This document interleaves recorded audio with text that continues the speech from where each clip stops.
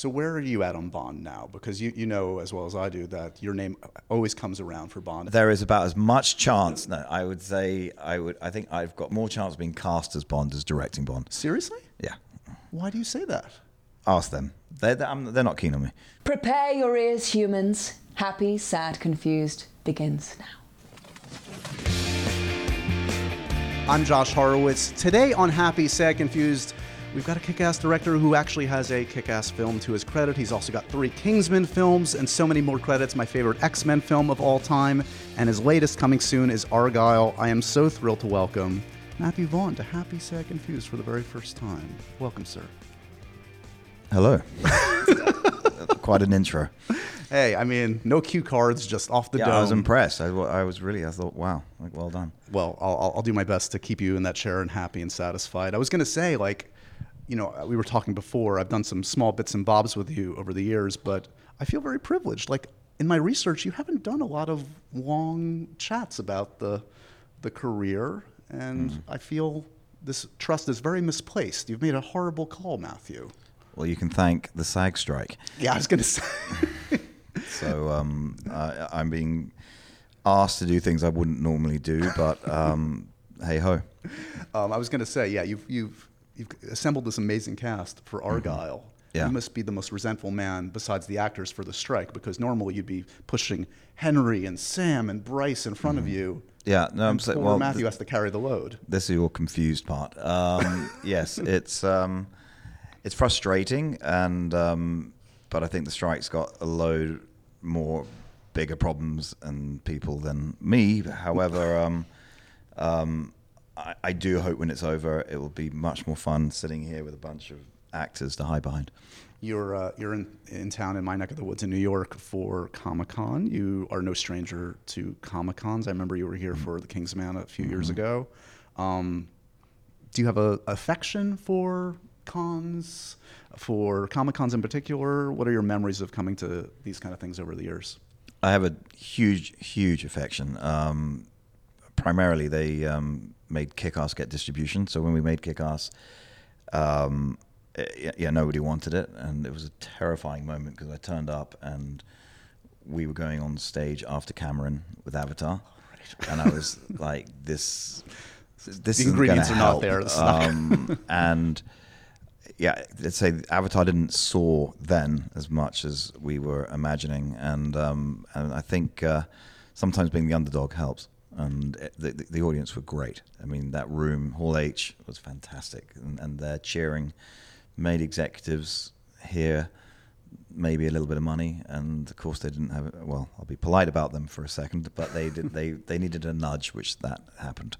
Well, I was going to get to this. This is kind of a recurring theme in your career. I feel like I love your work because my sense is over the years you trust your own gut, you trust your instincts, you make the movies that you want to see on the big screen. Yeah. And studios, we love studios. There's some studio folks here. They put up the money, they make it happen. Why do you love studios? Well, I love it because they have the mechanism by which we get to see your films. Okay, eventually. Yeah.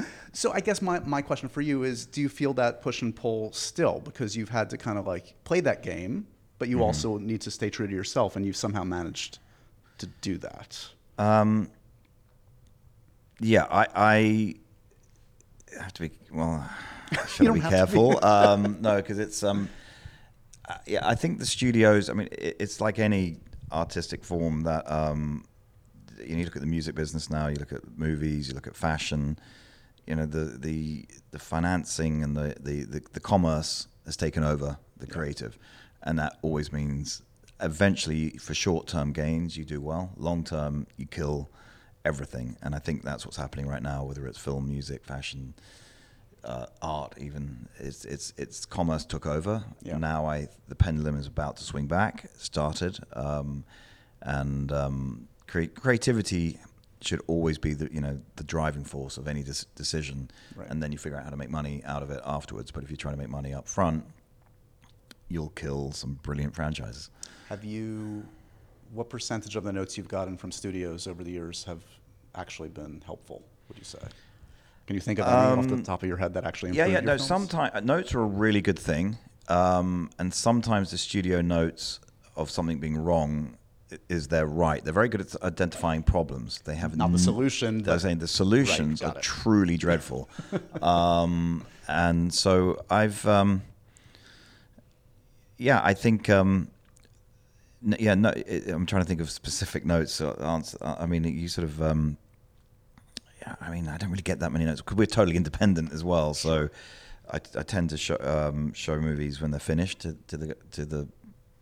Hollywood. But my friends, I mean, I love test screenings because then you get notes from people that are actually sitting there to enjoy the film. They're not scared of the movie not working. They're just watching it as a viewer. So their notes are they're correct, whether I like them or not. Right. If you watch a movie and you have a reaction to it, it is what you have to listen to it. And when I try to do, if I don't like the reaction, if more people have this reaction I don't like, then I'll change it. Right. Or if it's just a one-off, and it's balancing the level of the complication. You know, if you get too complicated, you lose too much of the audience. But if it's too simple, you lose the clever audience. So it's a balancing act for my movies. Which of your films do you think changed the most thanks to a series of screenings, whether it's friends and family or just anonymous audiences that saw your movies? As a producer, we had to do a lot of work on Snatch with screenings. And that was the first time we'd done test screenings with Snatch. We'd never done that before. Right. So it was odd suddenly making a movie that people were actually interested in.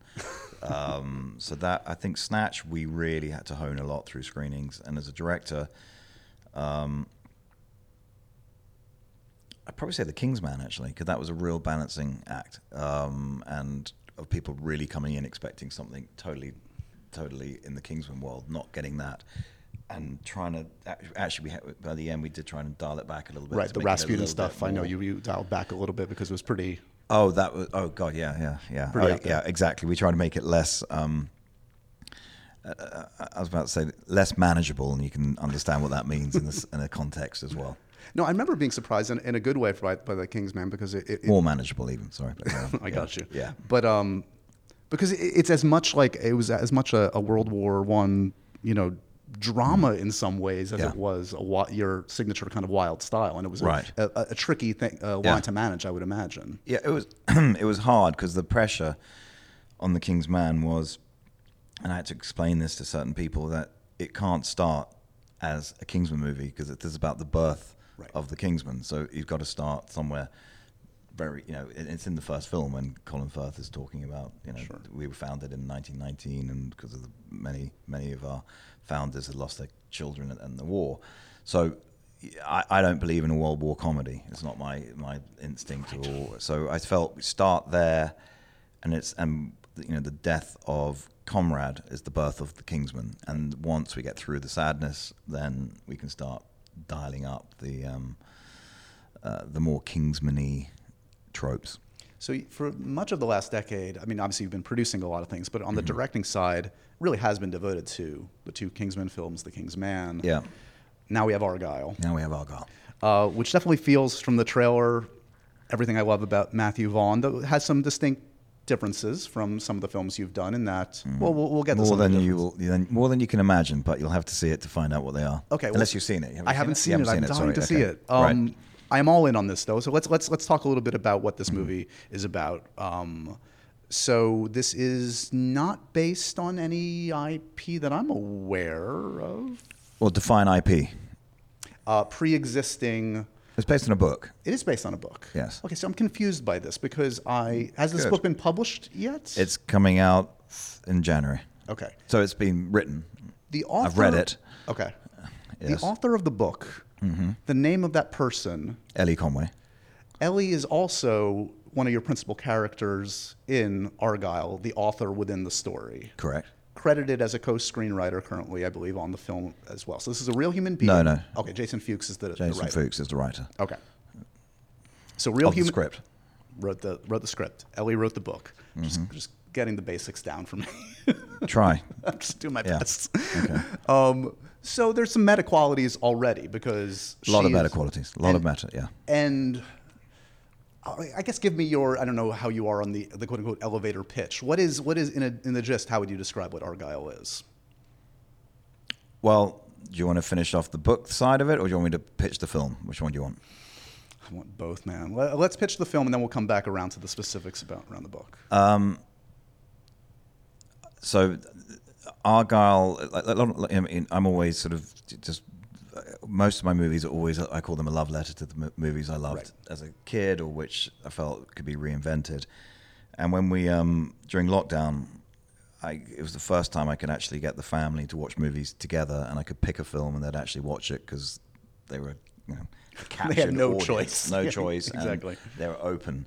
So we watched movies like Charade, we watched Romancing the Stone, and they loved it. And actually my daughter said, why don't we make movies like this? And then with Serendipity came, I read the book, the manuscript of the book, and met with Fuchs, and we just came up with this.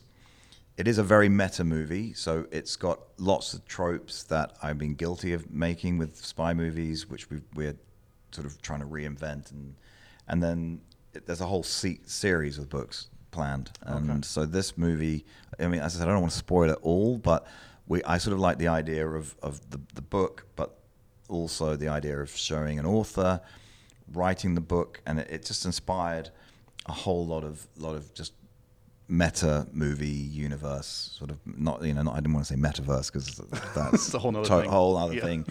But I sort of I love the idea of what would happen if J.K. Rowling met a wizard and was real. And so we sort of ended up, and book 4, which is the movie's based around, was the one that would work for it. So book 1 is being published, but book 1 is, you have to, listen, Mr. Lucas was clever enough to start Star Wars at episode 4, so why not us? So there was a whole thing about book 4, a meta universe in the sense of having fun with reinventing what the cliches of what spies are all about. And then you guys, you'll read book 1, which I hope to actually shoot next. So you jump back to book 1. Book 1, yes. Okay. There is a scene of book 1 in the movie. Okay. I feel like this is one of those movies where it's like almost easier just to watch the damn footage than to talk about what it is. Makes it which I hope, by the way, that's the whole point of movies. Of course. So that would be good. So yes. So, and it's the thing I can say, what I am excited about with Argyle is the trailer. To Universal's credit, I said you can only use the first 28 minutes of the film, and they stuck to those rules. Oh, wow. So it isn't, everyone goes, oh, the trailer's got all the good bits in. I'm like, you guys have seen nothing yet. I love it. Okay, so let's talk. There's a bunch of things you said there that I want to jump off of. You described it as a love letter to 80s action movies. Were there filmmakers in particular that you... Zemeckis is the guy. Romancing the Stone, of course. Romancing the Stone, just Back to the Future. Right. Those, blockbusters with heart and a wink. Is that the kind of thing then, like, to key your amazing cast in, you're like, do you show them movies? Is that helpful? To be like, this is what we're going for? No. It's on the page, they can get it. It should be on the page. Yeah. They will have it explained to them on the set if they don't understand what it is. I want to talk a little bit about your cast. We'll get to Cavill in a second because I know you have a bit of history there, but I love seeing, Sam Rockwell is one of my spirit animals, obsessed with him. And I know this is only just the first 28 minutes, so I don't know if he is your lead action guy or just a part of it, but to see him in that context, even from the trailer, and you have a long history of this, of course, of kind of putting actors we don't necessarily associate with action. Yes. Putting them through their paces and making them into action stars. So where in the spectrum is Rockwell from, like the Colin Firth to the Henry Cavill level of action? So where in this? I'm not. Like, I was about to say where in the spectrum is Rockwell has his own rainbow, and so one of the themes of the film, it's not in the book. That's what I'm saying. That's where it's sort of interesting. Is the world of espionage and how it's portrayed, is whether it's Kingsman or Bond or that, there is we have this idea of what spies are, right? And then you have the Le Carre version of what spies are, and I thought, well, Le Carre is quite serious, in fact very serious. Why don't I do a mashup of a Le Carre style spy film, a Kingsman style spy film, but the two balance each other and create a new type of genre. How does that relate just in terms of the Rockwell of it all? Well, Rockwell is more Le Carre-ish. I see. So he's Gotcha. more Alec Guinness, sort of Smiley's people, where he is, you know, Rockwell can walk in a room, and I love him dearly, but you're not going to notice him. Yeah. All right. Henry Cavill will walk in a room, and you're going to notice Henry. Yes. And if you're a spy, you want to be a real spy. Right. You don't wanna want to be Rockwell. noticed. Yeah. So that makes sense. So Rockwell actually is a proper super spy. Well, you know, Henry would have our imagined version. Yes, exactly. So I know you go back with Henry. And I'll say the difference between Hollywood and not. So, and I'm sorry, guys, but I'm going to go for it now. I'm warming up. So, if Hollywood had made this movie, they would have cast Brad Pitt as the super spy on, you know, and then they would have thought it'd be great to cast Tom Cruise as the other one. Tom Cruise as the other one, and go. But hey, you need that contrast. You need the contrast and the reality of both worlds, Yes. and that's where Hollywood gets it wrong, because they would think that's Pitt and Cruise, definite hit, but when the movie doesn't actually make any sense, and the audience go, nah. So you and Cavill go back to Stardust, of course, relatively early in his career. Yeah, Humphrey. Yeah. Was it clear to you that he had the stuff to be, you know, whether it was literally Superman, but like play those kind of parts, Man from U.N.C.L.E., Superman? Oh, definitely. I mean, I cheered when he got cast as Superman, because the poor guy had been down to the number 2 Vaughn, on cetera, so many franchises, and I think he was even beginning to doubt that it was going to happen. So, and he's actually blossoming as well. I mean, when you see him, he's so good in the film, and he's lovely to work with. He's a gentleman, and big fan of Henry. Do you share his love of painting Warhammer figurines? Are you as big a nerd as Henry Cavill? We build computers together. Oh, there you go. Yeah, we don't. Okay. All right. No. He's got different tastes when it comes to that stuff.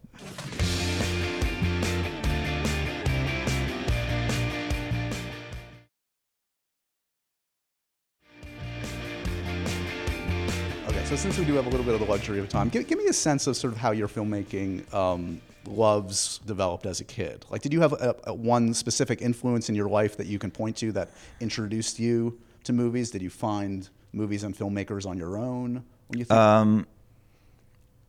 Yeah, I mean, I know a lot of directors love to talk about the craft, and I'm like, I just watch films and make them. I don't think it through as much as, I mean, no offense to what they do. What they do is brilliant, and I learn from them, but by osmosis more than studying it.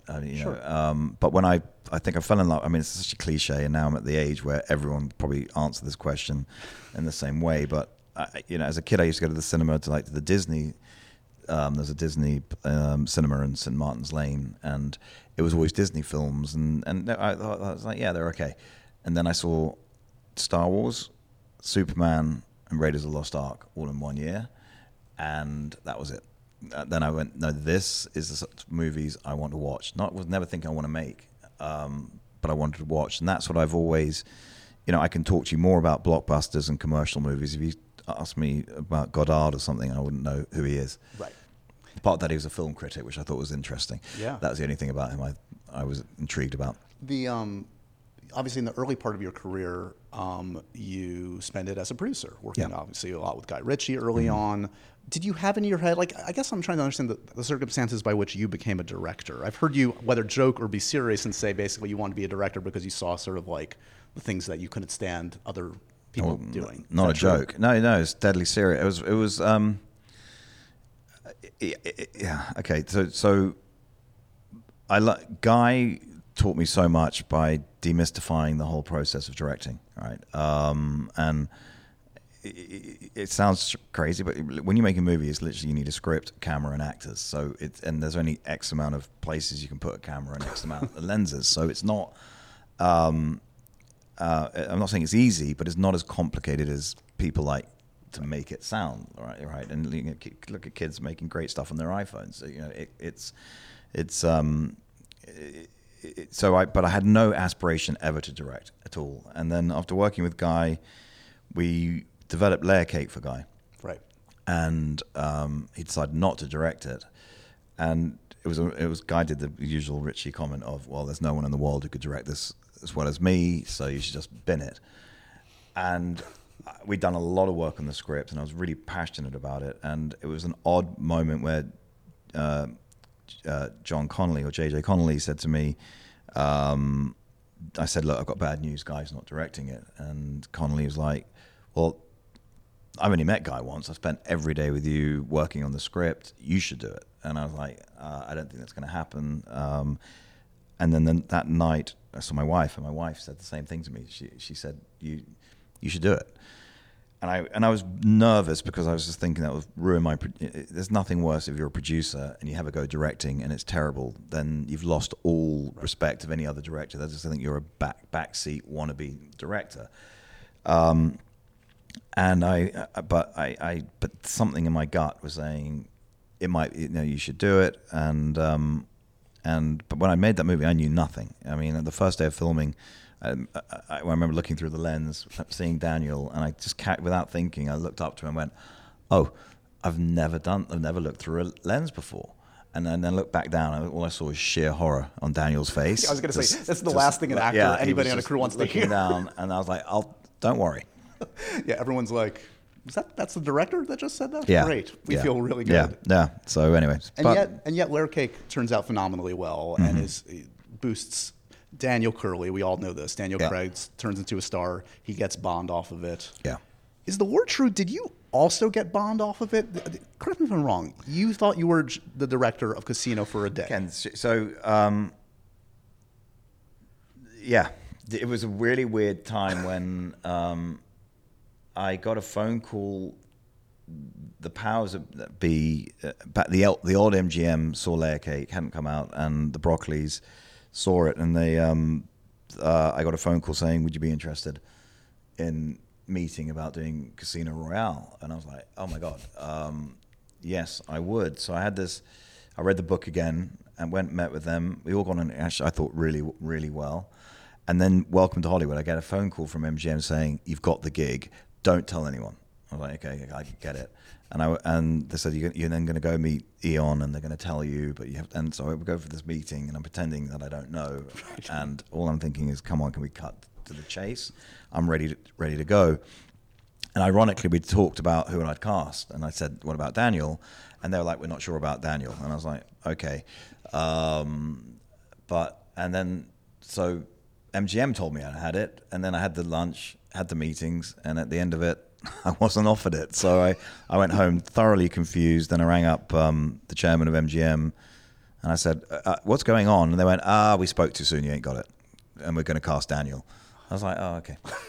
Did you ever get any clarity? Did you ever talk to Barbara and company and be like, what, did I say something wrong at lunch? I probably said so many things wrong at lunch that I killed myself. I think back then I was naive of, my skill set was making movies for a very small amount of money. Sure. So I do think I was doubting the time that they wanted to make the movie in, and I kept saying I don't think there's enough time in post, and because I would they wanted to hear the filmmaker say like absolutely whatever. Well, I didn't know the concept of throwing money at problems. Right. That's why X-Men 3 I pulled out of as well, because I was looking at. I knew that the schedule, everything was impossible if they wanted to stick to the budget, which that was I was a producer turned director. So I learned later that budget and schedule is totally irrelevant to these guys. They have a fake one that they will say they're intending to make, and then it comes in at some ridiculous number, and that's that. But that wasn't back then. That was not the way I made film. I still don't make it like that, but I try to respect budgets still. So where are you at on Bond now? Because you know as well as I do that your name always comes around for Bond, and currently they are about to do their next reboot. And how do you know? Are they? I don't know. I actually don't know. So there is about as much chance. No, I would say I think I've got more chance of being cast as Bond as directing Bond. Seriously? Yeah. Why do you say that? Ask them. They're not keen on me. Oh, that's a shame. Yeah. If things ever shifted, do you know what you do with Bond? Yes. Can you give me a little hint? No. Would you go period?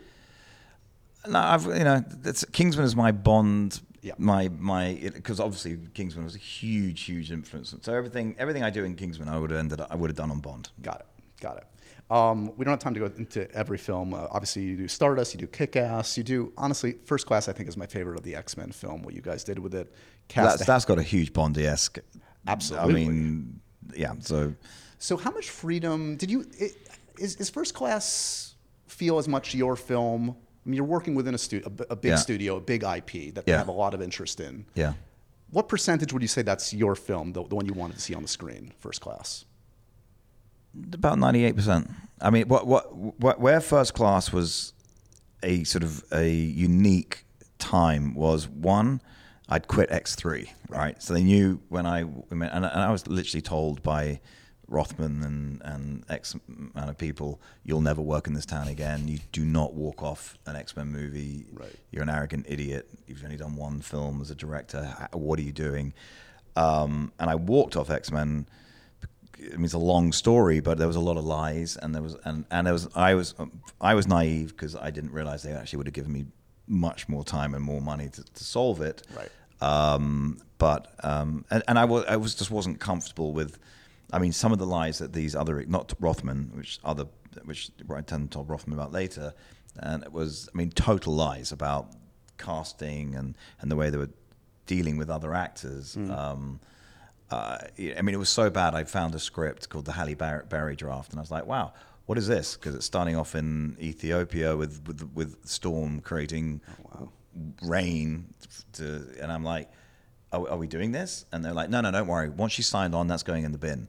And then as soon as they said that to me, I was like, "Wow, if you're going to do that to an Oscar-winning actress, I'm fucked." Yeah. So I literally got a cab, went home, and then like, "Where are you?" I'm home in London, not coming back. So they weren't happy about that.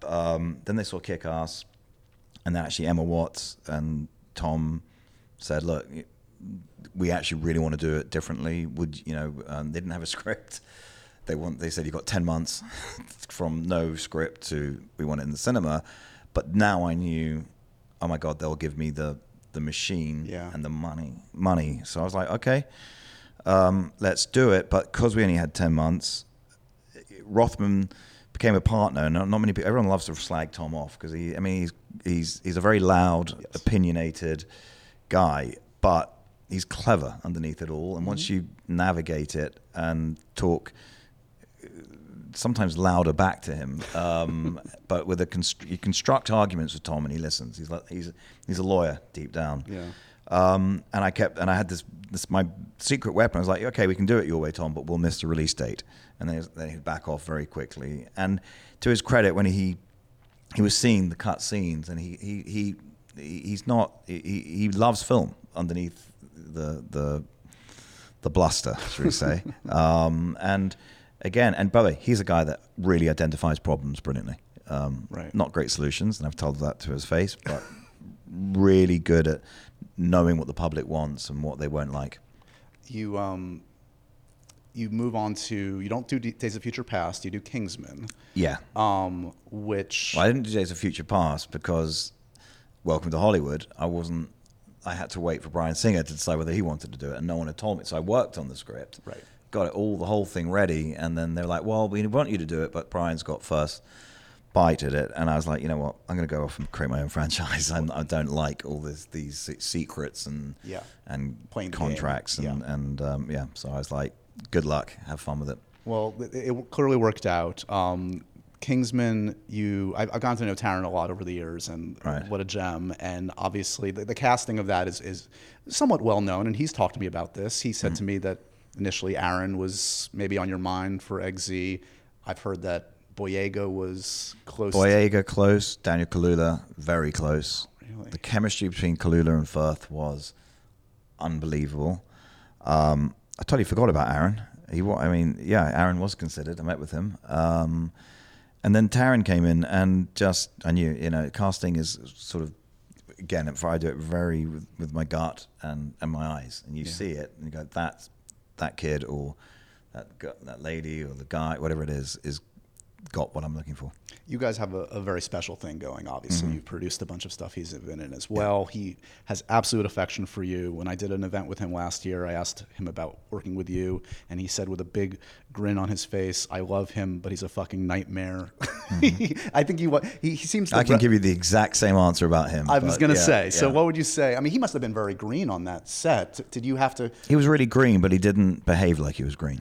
Okay, so he's very opinionated. He thinks he knows everything, and you know, I have to bash that out of him. Right. And then, but we've actually come to a place where, ironically, we were on the different end of the spectrum from life and views on life and movies, and you know, so we're like steel. We've battered each other and become stronger.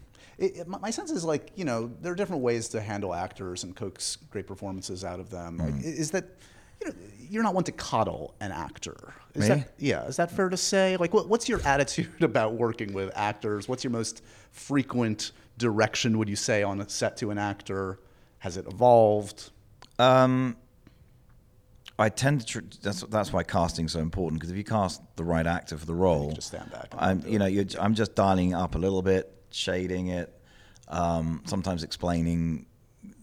I think one of the main things with actors is reminding them where it is in the film and what's happening, because sometimes they'll think, oh, well, let's do this. This would be a great idea. And you're like, well, no, because in 45 scenes later, this character will have to be written out. So, but as I said, if you cast it right, it's not as hard to draw out performances, because I'm not really my job isn't to be an acting coach. It's to be a director. So I'm not going to teach a stuntman how to kick someone or hire the best people, put them around you. Yeah. So cast it right. That makes your job a lot easier. Did you take it personally when Taron didn't get the Oscar nom for Rocket? I was furious, actually. I genuinely believe that. And then when Austin Butler as well, I'm like, okay, what happened here? That Taron, no offense to Austin and Rami, they both did brilliantly, but I think what Taron did was just as good, let's just say, I'll be polite, as what they did. And I also think the fact he was singing, and Rami wasn't, I just thought that took it to another level, and I still don't understand what happened there. And he's never going to get a role as good as that either. That's what's sad about it. So the association with Taron continues, producing Tetris, a new side of Taron we haven't seen. Yeah. Is he always on your mind? How did he come to mind in terms of putting this one together? Is it Taron first or Tetris first? That was Tetris first, and when I read the script to Tetris, I was like, did this really happen? And then I was like, oh, it did. And then lockdown happened, and I spoke to Taron a lot during lockdown, and I went, look, I don't know why, but for some reason movies have been deemed so important we're allowed to make films during lockdown, but let's go off and make a movie. And I didn't want to direct it, but I said, Taron, I'll be there. I'll look after you, and I think it could be really good for you to playing. I knew he can pull off a moustache, yes, right?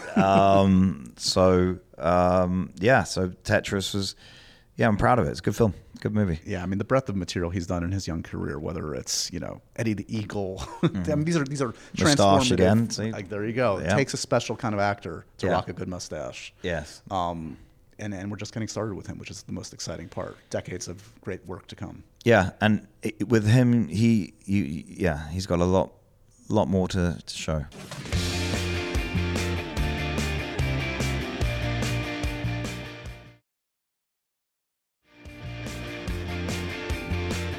You do Golden Circle, continue to cast the hell out of it, including Pedro, who was not really much on people's radar quite yet. Pedro couldn't believe it. He kept saying, "He's sure you've given me the role." I was like, "You've got it." He's like, "I never get the roles. I'm older now. It's never going to happen for me." It's like, it will. And it has. It did. It did. Yeah. It certainly did. Around this time too. Okay, I want to correct the lore or not. It was said that you were offered a Man of Steel sequel. Like, were you actually? No. What's the story behind Superman? So with Mark, I'm a Superman nut, and so is Mark Miller. And Mark and I sat down and we plotted out a 3 pitch a deal, or not deal, trilogy film, and pitched it to Warner's, and This is after Man of Steel had come out already? No, it was before Man of Steel. Okay. That's what I'm saying. It's so weird. Got it. So we pitched the how to do a trilogy of Superman movies. Warner said they weren't interested, and that's as far as it went. That's the closest it's ever came. It hasn't come That's the back closest. around. Never come back around. Again, I don't expect you to divulge everything, but like, what was the gist? What would you do with Superman that's different than what we've seen, or similar to the Donner films, or what? Or, Yeah, I think Donna nailed it. Yeah. And I think Wonder Woman worked very well because it was basically a Donna Superman film, but reimagined as Wonder Woman. Yeah, I would have done it a modern version of the Donna, and we wanted to do it. Our big idea was a twist that Krypton doesn't blow up. Okay. It does eventually. So Spoiler on the movie too. Yeah, the dad was right. He just got his timing wrong. Oh, okay. So when Superman's grown up, suddenly there's a mass exodus, and then all hell breaks loose. And that was our idea. Who was your main villain? Did you have was it Zod? Brainiac, Zod, Zod and Brainiac basically, and Luthor. Luthor was the main villain until Krypton until Krypton explodes, Right. and then Escalated. Then you get some Kryptonians. Yeah, wreaking then havoc. it all goes. Yeah, exactly. That was sort of the idea. I'm surprised, given your association with Henry, that they wouldn't at least have a chat with you at some point about. No, I wonder. Well, DC have reached out, and Gunn and Peter, we've been talking, and they're Right. great. But James, he ring fenced Superman. Yeah, the Authority has been mentioned as something. But is that of interest to you? I never say never. At the moment, I'm very much enjoying creating my own things because, as I said, I don't get all the tentacles of political madness. Can't get hold of it. Yes. I think Gunn's the franchise or DC's in the best hands it's been in for a long time. So let's see what happens. As a friend and a collaborator with Taron, should he do Wolverine if he's offered the role? I think it'd be better as Lex Luthor. I think it'd be an amazing Luthor. He shouldn't be Wolverine. I don't think. Any particular reason why? I don't think he's right for it. I think you've got to go more. Really go back to what the Hugh's brilliant as Wolverine. Yeah. But I would go back to what the comic is. Go really small little grizzly tough guy. Bob Hoskins back in the day. They Exactly. Wanted, Yeah. Yeah. That's what I would do. I don't know who it is, but I think Hugh's made it so iconic that you have to do something different. If you go into that, whoever's trying to do the Hugh version, they're buggered. So. And Taron as Luthor, just because we saw a little bit in Blackbird, a little bit. The I darkness. think he would make an amazing, intelligent villain with depth. I love it. Okay, so let's talk about some of the world building of both Argyle and where Kingsman's at. So Argyle, it sounds like full steam ahead. If the audience is there, you have passion for this material, and there's If it's like anything, it's because I'm my thing about Argyle or anything I do is I think what's exciting about this summer is the studio being forced to realize that directors actually are quite an important part of making a movie. Imagine that, yeah. And new IP is okay as well. Yes. And one of the reasons new IP doesn't work is the studio just doesn't get behind them because I always say it's madness. You'll spend more money on a Harry Potter or a Superman advertising it when everyone knows what it is, but you do a new piece of IP. That's what needs and the they push. don't spend the money, so no one's heard of it or knows what it is, and it's this sort of vicious circle of new IP never really breaking through. It's pretty basic. You make a great quality product, and then you get enough of the audience into the theater to spread the good word. But you have to spend a lot more money to get them in. Yes. Right. Yeah. So and that goes against all their instincts Yes. or training. So, but for me, when I was a kid, Close Encounters was new IP. Raiders was new IP. Right. These were all new. I wasn't. And actually, the sequels, remember, always were mainly diminishing. Yeah. Because we were like, oh god, they made another one. Yeah. Or you spread them out enough. So, and I just like the challenge of launching new IP. I think it's harder, but it's more fun. And Argyle, as I said, we've got the book coming out, and we'd love to do the book next, and we have an Argyle 2 planned. So there is a universe, and what we're trying to do with Marv is sort of, Marvel to superheroes we want to be to spies as well. So we've got the Kingsman on the right, I'd say, Argyle's on the left, and then we've got an idea for something in the middle as well. And then you've got these sort of competing franchises in a galaxy that one day might meet. And they might meet. Yeah, you just dropped that very subtly in the back. Yes. Yeah. Wait. Yeah. Oh, so you haven't? That's interesting. Yeah. Because one of the things that we haven't said that is a little bit different is also this is not R-rated material. This is fair to say. It's not. It's not gonna be, or we haven't got it rated yet, so I'm intrigued. I think it's not R-rated, okay. But I think my mind. I'm probably more of a very strong PG-13 guy, so I'm hoping it's PG-13. Yeah, are you looking forward to potentially not? You've had some ratings fights over the years. You've had some issues, so hopefully this one will be a little bit more. This will be easier. It should be easier. It was designed, as I said, I designed it watching it with my daughters, so right. I've made it so that they've watched the movie. Let's put it that way. They've been my fiercest critics and guides on this one. And where are we at on Kingsman? Obviously, Taron's talked about this. You've talked about this, having a third film. We want to end the relation. Well, not end the relationship, but conclude, should we say, the relationship with Harry and Eggsy. And it's 90% written. Okay. It's the issue I have right now is while Hollywood is figuring itself out, I just want to know who my partner on it will be. Right. So in the sense of distribution, and that's why we want to get Argyle finished, because as I said, we're planning the spy universe, so we have to pick. I can't distribute movies. So Kingsman isn't still necessarily absolutely with Fox. Oh no, Kingsman's Marv. We have it all ourselves. So you can do what you want. We can do essentially what we want with that, and what we want to do with Argyle. So I want to make sure. You can't build a universe if you're at 3 different studios. So you like Fox and Disney with X-Men and Spider-Man at Sony. Yep. Thank you.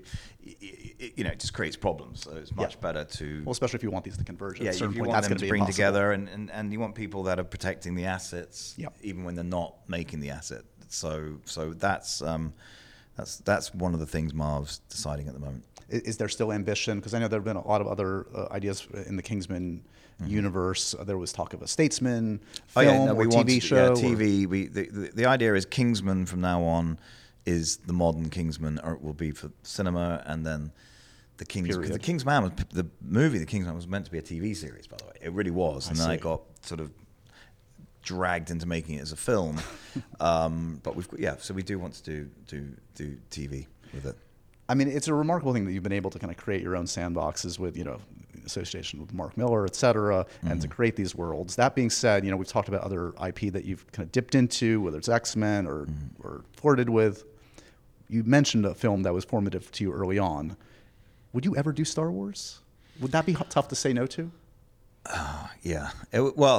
Now, not so much. It's been tainted a little bit. It's a little. Well, it's not just been tainted, and I'm not going to.